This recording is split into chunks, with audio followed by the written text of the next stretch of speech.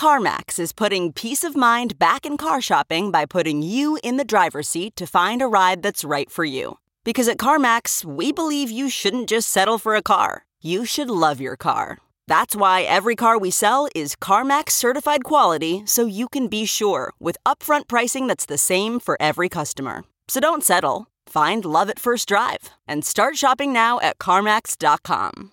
CarMax, the way car buying should be. Okay, picture this. It's Friday afternoon when a thought hits you. I can spend another weekend doing the same old whatever, or I can hop into my all-new Hyundai Santa Fe and hit the road. With available H-Track all-wheel drive and 3-row seating, my whole family can head deep into the wild. Conquer the weekend in the all-new Hyundai Santa Fe. Visit HyundaiUSA.com or call 562-314-4603 for more details. Hyundai, there's joy in every journey.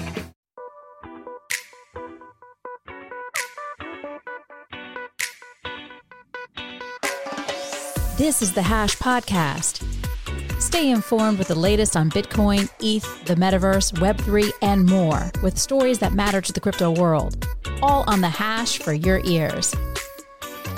You're listening to the CoinDesk Podcast Network. Hi, everyone. Happy Monday and welcome to The Hash. You are watching us on CoinDesk TV. And if you're listening on the CoinDesk Podcast Network. I'm Jen Sanasi. On today's show, we got Wendy O, Will Foxley, and George Kaludis. Will, I think you have our first story. Why don't you get us started? I do. Let's talk about Celsius to start off the week. They're going to bankruptcy court this afternoon, and we got a nice snapshot of their current asset holdings and liabilities last week, including a few interesting details. One bit, they included $600 million, I believe, attributed to their token CEL, C-E-L. But in reality, it's only worth around $120 million just because the asset itself, or the token, has depreciated in price so much since Celsius blew up. Also included some interesting notes, like some mining operations that it runs. Actually has a decently large mining operation up there in terms of like the size against other private companies. As CoinDesk reported last week, the prices of ASIC miners, the Bitcoin miners themselves, is also quickly depreciating. So that means that Celsius is probably overstating how much these assets are actually worth. And then you get into the liabilities, right? And we reported last week that there was a very large hole in their balance sheet from one particular company, Equities First. I think it was near $500 million in outstanding debt from that company. So just looking at the total picture, it's pretty rough. There's not a good way of looking at this saying like things are going to be okay. Of course, the most important thing now is for retail and anyone who is involved with Celsius. How are they going to get money back? And does Celsius have the ability to go through Chapter 11 successfully, come out on the other side, and pay out a lot of the retail participants in this? Right now, doesn't look so good. George, going to throw it up to you for your take, though.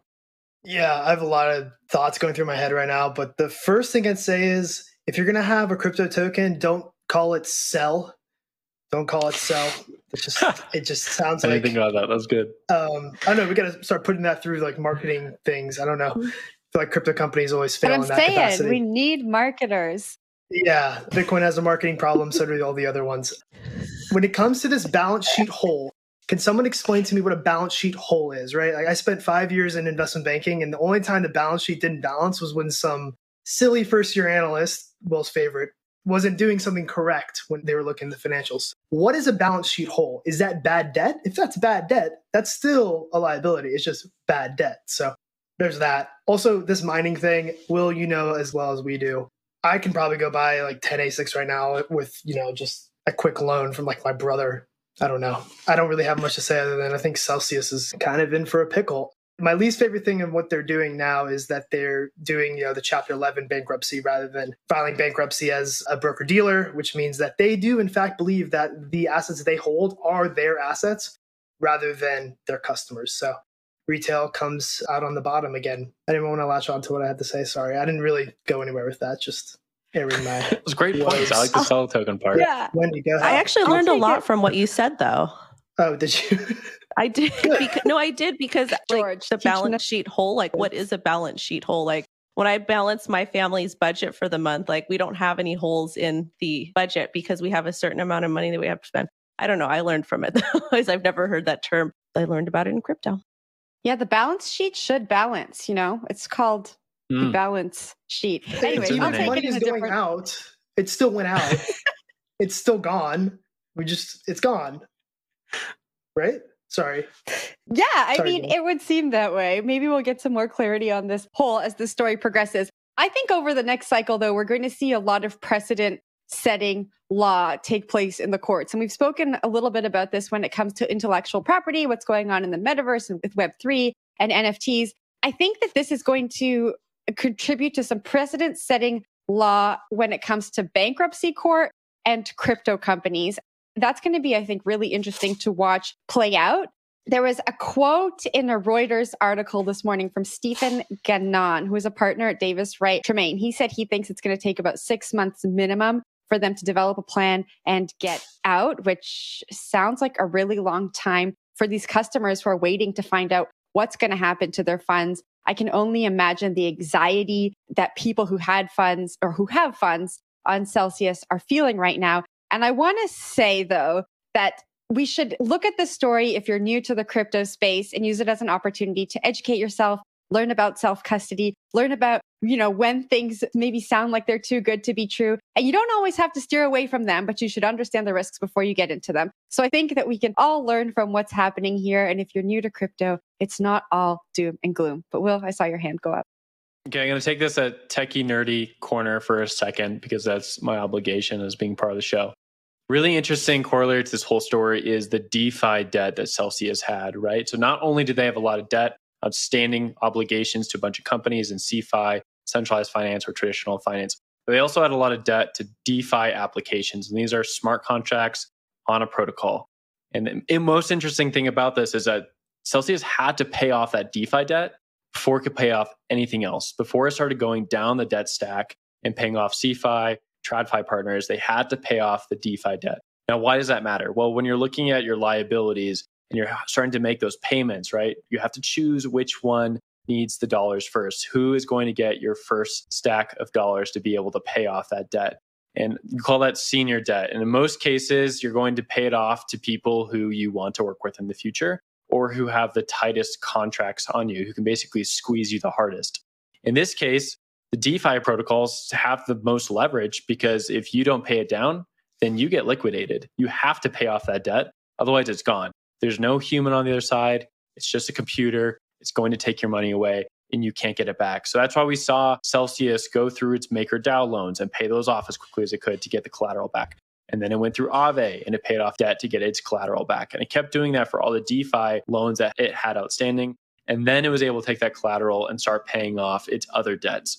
So this is one of the more interesting things that we're looking at, like debt structures, which again, I understand it's a pretty nerdy topic, but it is important going forward. If this is going to be like a thing for crypto and for traditional finance, you're going to see DeFi become this cornerstone product because of how people have to interact with the debt structures. But I'll leave it there. I actually have no idea who's next. So someone just grab it.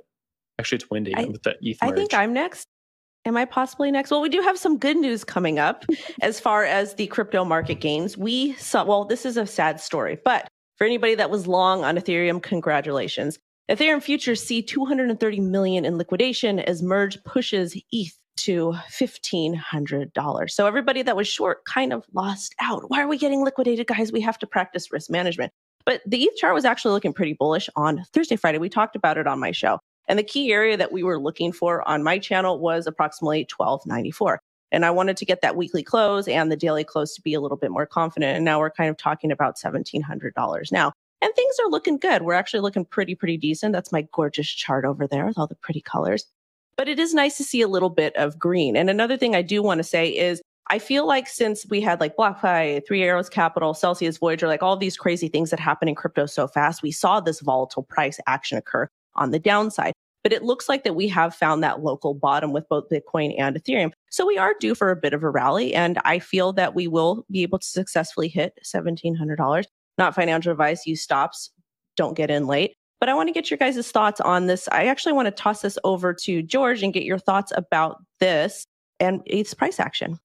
Okay. All I'm saying is that, we were going to hit 10K ETH because of the merge. That was the call back in the day when ETH was approaching 5K. So when we do get the merge, and we're going to pull a 2x, are we just going to get back to 3K? Is that what happens when the merge happens? Okay. Yeah, so when the merge happens, sick. we're hitting 3K. So everyone's going to be excited because the merge happened and now it's bullish, even though we're still below all-time highs. Now what happens if the merge doesn't happen? Like what's going to happen? Well, what do you think?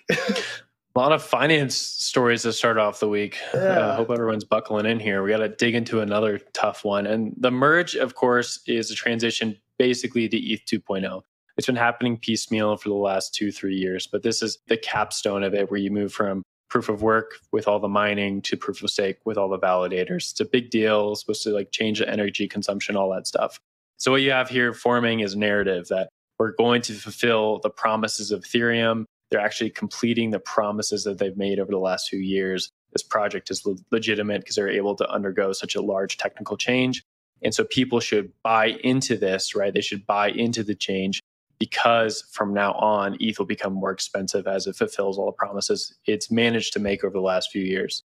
For traders, I don't have a lot of advice besides if it's a really crowded trade, you probably don't want to be there. So I'm actually expecting this to sort of dump after a few weeks here. I think it's gone up like 20-30% recently. That's a lot for looking at a macro perspective, right? The Fed is really in the driving wheel here, and that changes where Bitcoin is going to go. And then Bitcoin is the market leader for all these things. As much as Ethereum has traded against Bitcoin in some moments, it really hasn't. They're basically all extremely correlated. And the Fed continues to put pressure on interest rates, which is putting pressure on easy money. When there's easy money, everyone is buying up all these assets, but when money gets hard to purchase, when it gets hard to take money and you have to pay interest on debt, you're going to start dropping these assets. You're going to be selling your Bitcoin. You're going to be selling your Ethereum. So I think this is just a fade. I think you got to buy out of it, dump your Ether. And I think later, maybe, but right now, I think this is like a fake pump. It's a cool event though. Like this is a huge technical change. Wendy will throw it to you. I Not don't financial feel advice. We're bear market. Like we're in a serious bear market. Like there's been so many terrible things that have happened in a very short period of time. It's a bear market. So I just to me, this is like an easy short time trade. Like micro wise, fantastic. Macro, not so much. I still do think we will see 750 ETH. Come for me all you want. That's my opinion. And I'm not saying it's going to happen today. I'm not saying it's going to happen next month, but I do feel that we are going to see a lot more pain, a lot more lows in the future in this net, until we get the Bitcoin halvening or whatever happens. But Jen, go ahead, take it. I just have a completely out there question. So the merge is supposed to really address the climate issue, the climate narrative. And also I was reading that it solves climate change. We did it. And the issue with GPU cards could potentially be addressed by this too, right? Because the GPU cards that the miners and the gamers were fighting over are no longer going to be needed when we switch over. So I want to get everyone's opinion on this show. Could the ETH merge potentially be one step closer to solving the gaming issue that we talk about so often on this show? Will, you go first. It could, but we swapped to NFTs versus gamers. So it was like a perfect transition, right? We want to keep those gamers mad. So I'm actually pretty happy. Good point to bring this up, though. Will does not want mass adoption in any way, shape, or form. He does not want mass keep them mad. Got to keep people fighting. That's the most interesting thing. That's what I vote for. What do you think? I just think once Ethereum is able to successfully move over from proof of work to proof of stake, global warming would be gone, and it'll solve the global problem that we're seeing. I agree. Blockchain games are dumb.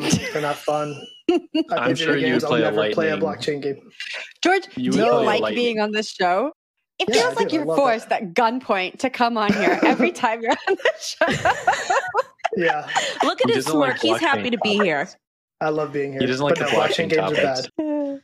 All right. We got to leave it there, George. We love having you on the show. And Control just gave me talking to. I wasn't looking very convincing that I wanted to be here. So I really do want to be here. The fun guy's back.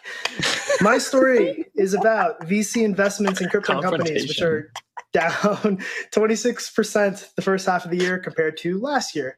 $9.3 billion in 2022, $12.5 billion in 2021. There were, however, more deals, and most of the bleed or attrition was in the first quarter, which is completely unsurprising. Look at the year-to-date chart for anything in Q1. It was just bad, right? And funds still have capital to deploy. Andreessen Horowitz raised $4.5 billion in May. People are still giving multi-coin money for some reason. I'm sure Bang Crypto Cap still has dry powder. Even Christie's, the auction house, is getting in on the crypto VC game by investing in Layer Zero, which CoinDesk alum Andrew Thurman hilariously said on Twitter, I'm quoting this, the STG pump and dump was art. So it makes sense. Anyway, some will say crypto VC is dead, but I'm going to inject my cynicism in a way that will sound somehow optimistic. And this might change given we're finally creeping out of the world of cheap credit. VCs, even the good ones, are beholden to their LPs who give them money. And the LPs of these funds are going to want to catch on to the crypto hype again, not because they've made a ton of money already, but they haven't yet, right? There are more people out there who haven't made money in crypto than there are who have. So always going to be new dollars that the VCs can raise to invest in all of this. So the grift will not stop. But it might if, debt gets super expensive and we all go back to 60-40 portfolios. But I saw Will's hand go up, so I want to hear what you have to say. I like that little knock on Multicoin. We'll see if they come back for you. We'll come back for you on Twitter, I'm sure. They're richer than me, it's interesting. It's interesting to see these numbers, right? And it's totally expected. So the first half of last year, 2021, we saw $12.5 billion invested in VCs rounds attributed with crypto. We saw about $9.6 billion for the first half of this year, 2022. Decent decrease, around 25%. Why is that? Well, it's pretty easy to look at it. Sentiment is down. And why is sentiment down? Well, the Fed is pushing up interest rates. We just talked about that a second ago, and I will keep talking about it. In a week, we'll talk about it some more. In a month, I'm sure we'll still be talking about interest rates because that's all that matters for these money markets, right? The only reason you're going to buy something is because in the future, you think it's going to make you more money or more happy. And right now, the cost of spending money is only going up. So you're probably going to hold on to your money and make a choice with it that's a little bit better, a little wiser decision. And so people are going to drop their NFTs, they're going to drop their Bitcoin, they're going to pick up something else. That includes with VCs. They're not going to invest money in something right now that probably is not going to make them more money in the future. And they'd rather wait and hold and see what happens with this macro picture. To me, this is not surprising at all. I do like getting these data summaries at the end of a period, though, right? It sort of helps you understand that it's not just emotions at play, that it's actually like a general market phenomenon. Wendy, I'll throw it up to you for your take. A couple of things that I want to say. I mean, obviously the market isn't doing well, so people don't necessarily want to dump money in. People kind of want to hoard their cash, hoard their crypto or whatever it may be. And I feel like good VCs on specific occasions would want to do that too. However, on the flip side, there's a lot of really great opportunities out there because there's people that are legitimately building, and generally you get more legitimate people building in these types of downturns and these bear markets or bear cycles. So there's that. But also too, when you're looking at crypto VCs compared to traditional VCs, there's a lot of crypto VC firms that they don't even act like real VC firms. They don't necessarily come from the traditional market. They kind of slap that VC label on themselves and call them that. So I think the good ones are still out there investing, but they're taking more precautions as to what they're putting their money into, because when you're investing as a VC, from my understanding, it's a long-term play. It's just not you're going to get in and get out with your tokens or whatever it may be. It is like a 3 to 5 year, sometimes 10 year before you exit. Go ahead, Will. Yeah, this is a super interesting thing. I'm glad you brought this up, Wendy. Right now, because prices are so depressed, there is an argument that you can get in with where VCs were able to get in a few years ago. And of course, you're taking some risk there because a lot of these projects never see the light of day again. Most projects from a bull market to a bear market, rather, they drop like 90% and then go down another 90%. And that token never matters ever again. It's very rare that you see a token make it through 2 bull markets successfully. That's probably the most interesting thing about Ethereum is it's actually done quite well through 2 distinct bull markets, 2017 and now 2020, 2021. All these other projects, we'll never talk about them again. But the projects that do well, you're able to purchase them right now for prices that VCs basically got in at. And if you're able to get a decent, nice, size bag, then you're doing pretty well. You can see this with Coinbase, right? It's public. Most people can purchase it at some point in their life, able to buy it on a traditional broker of some sort. Right now, it's down a decent amount. It's like $50 or so, I think, is what it's trading at. And so you're able to go get a stack of that for where a lot of people who worked at the company and had equity vesting were able to get their first bag of it. That's compared to November of last year, where Coinbase stock was trading at like $380 a pop, right? So there is like a nice silver lining here. Of course, not financial advice. Purchase whatever you choose to do with your own research. Jen, I'll throw it to you, but I saw George's hand also go up.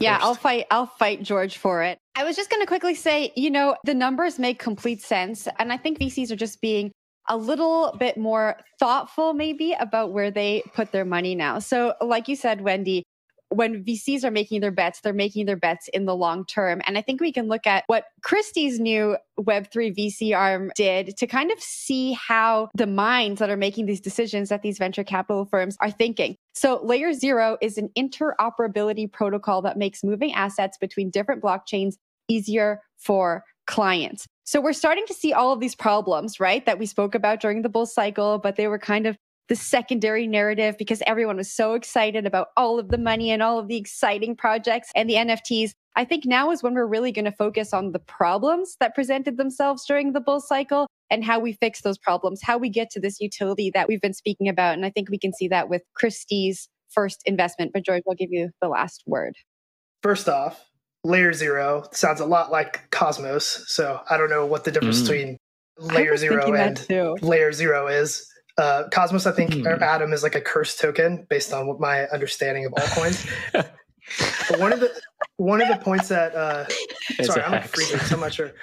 One of the things that Wendy said reminded me of a piece that someone at CoinDesk wrote about VCs, and it was about how crypto VCs aren't really like venture capital firms because they have these liquid tokens that they can then dump on people. So it's actually a really interesting dynamic where venture capitalists are supposed to invest, in these risky things that after 5 to 7 years, you can get out. But now if you have pre-sale tokens, you can get out in a month whenever it 10x's. So I think there's an imbalance there. Anyway, on to Jen. It is on to me. George, I want to say that the people in the YouTube comments love you. They're all just saying They love when you're on the hash. So wait, did you get a haircut, George? I saw you tweeting about that. Words. Not yet. Not yet. Okay. I think you should leave it long. It looks very nice. Yeah, your hair looks great. Yeah, leave it. Like an Olympian. Okay. All right, let's move on to our last story. Control. So Binance has been fined $3.4 million by the Dutch central bank for failing to register in the Netherlands and continuing to offer services to Dutch citizens. So the fine was actually increased from 2 million euros, I believe, because the exchange has a large number of Dutch clients. I believe earlier this month, they received a license in Italy and in Spain and another European country. I believe it was France, but I stand to be corrected. Will, I'm going to throw this on over to you. Binance keeps getting hit with fines, but it seems like they're doing okay. It seems like they've probably built these fines into their business strategy. They're doing okay. They've said they're not laying anyone off. They're investing heavily in marketing. What do you make of this fine in the Dutch market? It's pretty small, like 3.4 million for a firm of Binance's size. It's really nothing. It really is nothing. That being said, they're probably going to continue getting fines, and there has been a significant amount of fines in their past. And that's because they've chosen a very specific business strategy that honestly, pretty impressive they've been able to walk it, and it's been very successful so far. They chose to basically use legal arbitrage, moving from jurisdiction to jurisdiction, first starting in China, then moving to Singapore, I believe, and then they went to like a bunch of different places in the Mediterranean and Europe. They've been quite literally all over the map. I think we could do like a Where's Waldo, a CZ on the world stage. They've just been so many different places. And this makes sense because they're trying to be the exchange for the global user, not just the United States user like Coinbase has trying to be for the last few years. Binance and Coinbase have two very different models. And Binance has seemed to work so far, right? And then the crown jewel of that was them going to France and basically opening up all their exchanges operations within that country and being rolled up within that legal framework. I mean, even the other day, we saw that CZ was talking with a bunch of G7 leader nations in Paris, right? He's moving into this upper echelon, and Binance is as well. So yes, these fines are important. You don't want to be fined. You want to act within like the regulatory constraints. But at the same time, this is just the same story for Binance where they get fined. Better to ask for forgiveness and permission, keep adopting new users. In a few years, you have more adoption of crypto. Wendy, I'll throw it to you for your take.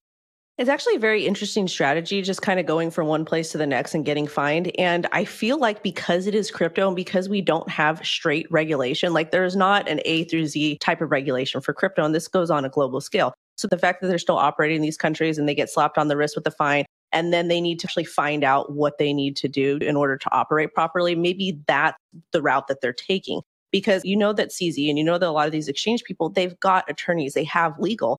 And like, for example, BlockFi, I remember about 6 months ago, they get fined in a particular state for not operating properly or doing things according to those specific guidelines. But is it really these companies' fault for not operating under the proper guidelines when they keep changing, or the government bodies that are introducing them are not being very transparent with a set protocol for how to operate properly? That's just my thought on this.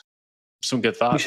We should have a global super government that takes care of all the crypto regulation. That'd go really George great. has called for a global super government. You heard it here first. Who would be the best leader of the super government if it was going to be a crypto exchange head? Would Brian Armstrong or CZ be better? CZ. I don't know. I feel like CZ would be better.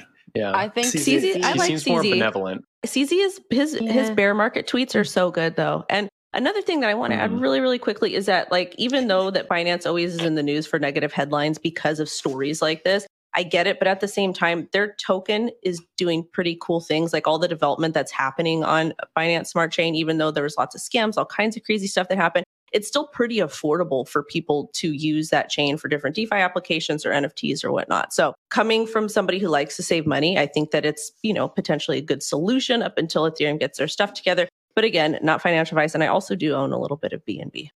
Interesting. George, you get the last word before we wrap up this Monday show.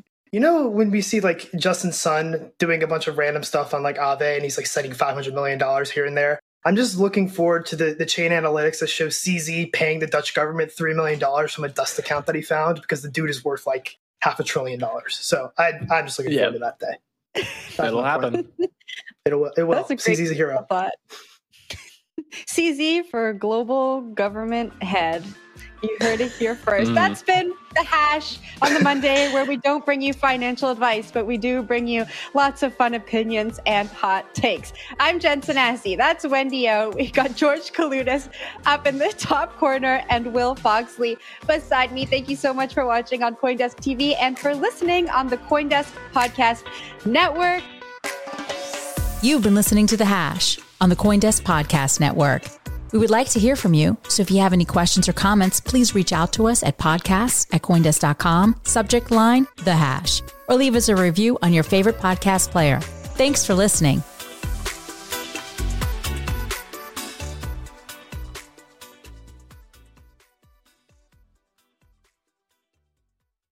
Spring. Nothing like the world progressing towards summer to inspire your own progress. That's what life's all about. In your career, relationships, and your finances. Let's talk about that last one. With the Chime Secured Credit Builder Visa Credit Card, it's easy to start building credit with everyday purchases and regular on-time payments with no annual fees or interest. And if your credit score grows, so could your opportunities for lower rates on loans, like for a car or home. Sounds like progress, right? With Chime Secure Credit Card, you can start improving your credit scores right away. Get started today at chime.com/build. That's chime.com/build. Chime. Feels like progress. The Chime Credit Builder Visa Credit Card is issued by Bancorp Bank N.A. or Stride Bank N.A. Members FDIC. Out-of-network ATM withdrawal and OTC advance fees may apply. Terms and conditions apply. Go to chime.com/disclosures for details.